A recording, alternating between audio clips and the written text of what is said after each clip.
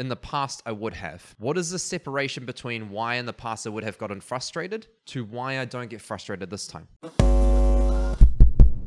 Kia ora whanau. Welcome back to the Pocket Coach Podcast. I'm your host, Kieran Headley. This podcast's focus is helping you to decrease overthinking, overwhelm, and stress in your life by understanding the basis by which is causing these symptoms, also looking at scientific understandings behind why these symptoms occur, and exploring simple step-by-step practices to help you to move through these challenges. I am still figuring out my introduction. That was a terrible introduction, but I do not care. We're rolling with it, and I will figure that out as we go. So, yeah. Today's frustration. I could have gotten very frustrated. That's funny, hey? This is the topic I am sharing with you. I could have gotten very frustrated about the fact that I didn't get that correct. In the past, I would have. What is the separation between why in the past I would have gotten frustrated to why I don't get frustrated this time? The separation is just this one thing. My expectation versus reality. My expectation, yes, of myself is to perform at a high quality. At the same time, I also anticipate that mistakes will be made, and I expect myself to be able to bounce back from those mistakes by learning from those mistakes and then moving forward anyway. In the past, my expectation was to get perfect execution. When perfect execution wasn't the result, the actual result versus my expectation was separate. There was a separation. Now, the amount of separation that is between my expectation to reality is how much I will feel frustrated. It's that distance. It's the discrepancy. So if you look at how much you feel frustrated about a certain thing, look at how much distance is between your expectation and the reality of the situation. Then look at the intensity of your expectations. So it's not just about the space between, but it's also about how intense that is. Those two variables are what will enhance the level of frustration you experience and how long the frustration goes on for.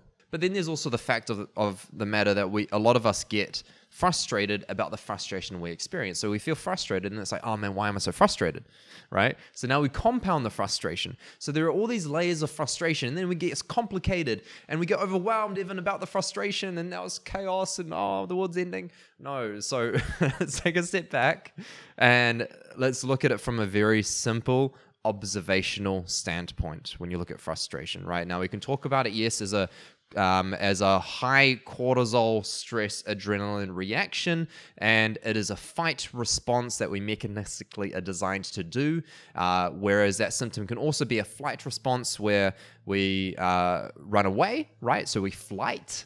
But there are also various other fight mechanisms, such as getting angry. And then there are various other flight mechanisms, such as getting anxious. So there are many ways that these symptoms can come out to play, but it's going to depend on our programmed mechanism based on the particular scenario. So for example, for some people, when it comes to love, right, their reaction of maybe fight might be in play there. But then when it comes to work, right, and education, their reaction of flight might be in play. So there's going to be different relationships with different types of scenarios that we have, and depending on that relationship will depend on the way that we react. Now, we're just focusing on frustration for this one because, there are various other symptoms we can talk about. We already addressed how it's a separation, the intensity of separation.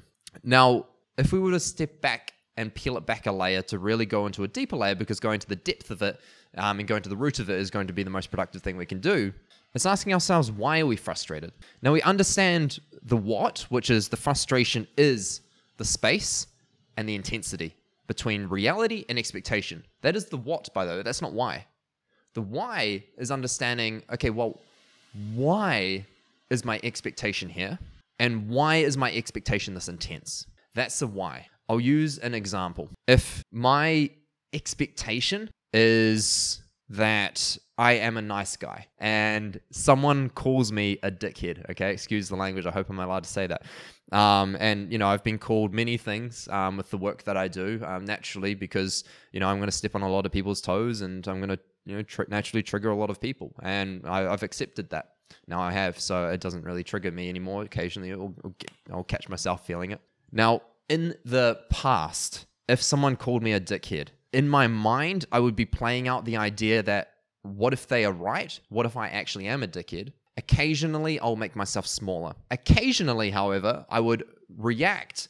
I would fight if it was a comment section or if it was like someone stating it, I would fight it by reacting because my identity was that I was a nice guy. This person is challenging my identity. I don't feel comfortable with that because I haven't been able to accept that other people will not see me the same way that I see myself. And therefore, that separation leads to the frustration, you see, and that expectation versus reality leads to frustration. So I feel frustrated, so I react to the situation and I get frustrated with the person. That's how it used to be.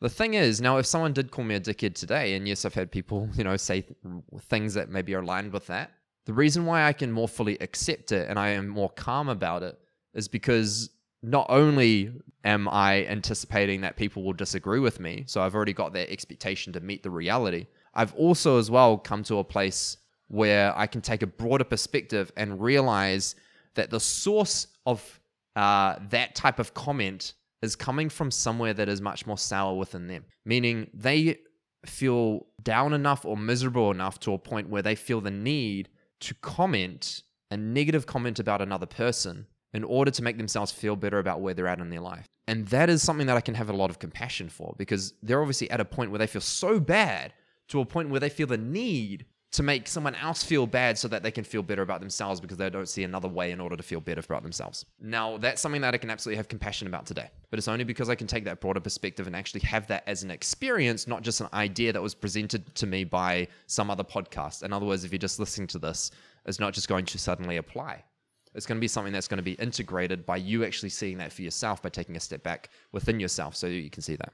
So now not only does my expectation, which is, and my anticipation, which is people are going to think that I'm a dickhead, meet the reality, which are, yes, people will think that people do think I'm a dickhead, right? But also as well, when it does happen, I am less attached to this identity of needing to be this nice guy image in every single person's mind because I feel a deeper level of compassion for the fact that hurt people. And you've all heard that before. But the meaning is true because when someone is down, in order for that person to feel better quicker, it's easier for other people to feel down so that they can match other people's experiences than to suffer then not just the sadness they feel, but also the comparison to others, that others are happy and now they are sad. There is a discrepancy between them and themselves and other people. Just as Tony Robbins says, it's much quicker to blow up the entire city than to build your building taller than every other building.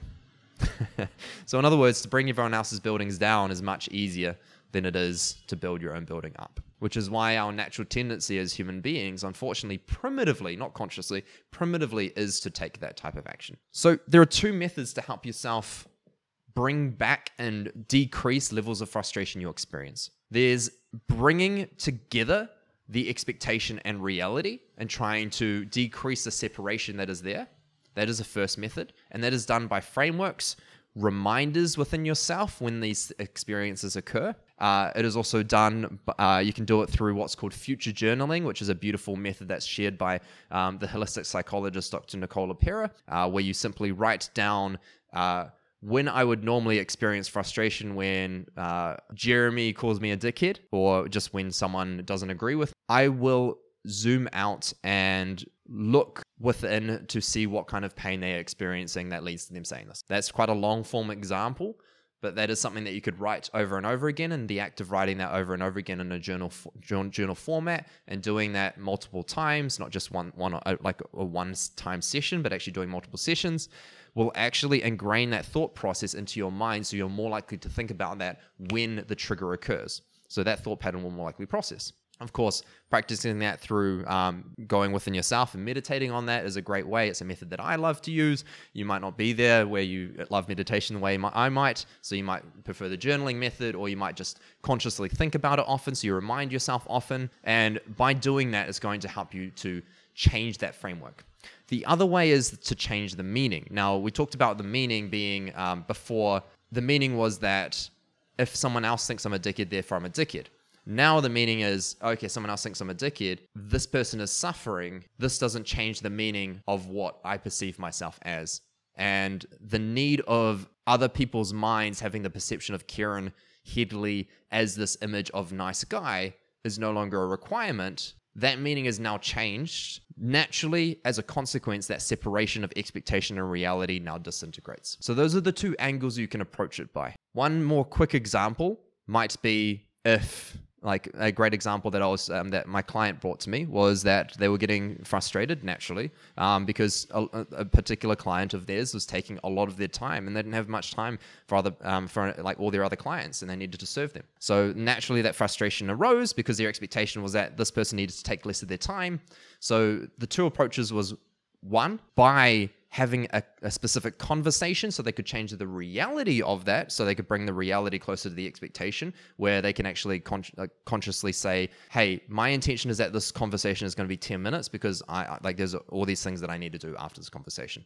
And then following through with that intention. That is bringing now reality closer to expectation. That's another way you can do it, but it's still the same kind of method. And then the other method is by changing the meaning of it, realizing that this person that is taking a lot of his time is not conscious that this process is occurring because they are probably so engrossed in the challenge that they are having that they feel the need to consume so much time of you to the point where they're not even realizing that it is hindering you. So it's realizing that it's not even personable and that it is not disrespectful from their end, but it is an unconscious process that they are stepping into. So practicing these two methods are going to help you to not just change the meaning and decrease the separation of expectation versus reality, but as a consequence, naturally, you're going to feel less frustrated on a regular basis, and also in terms of the intensity of frustration as you go about your life, so long as you continue to practice this routinely. Because it's not just a one-off. Just because you might find a result in one area of your life doesn't mean it's just going to naturally fix every other area that you're frustrated in. It's consciously practicing it in all areas of life, all aspects of life, by bringing a primary focus to this point so you can decrease overall frustration as an experience for you. And then you can live life with a bit more peace. That's a beautiful thing. If you found that this podcast in any shape or form was beneficial, you learned something, you had some insights, please go ahead and share it. It helps us reach more people that will benefit from this kind of content and helps us change more lives. That's the idea with this. Of course, subscribing and reviewing and all the rest helps us reach more people too. So one or the other, or all if you're a really generous person. Thank you. I love you guys, and I will see you next time.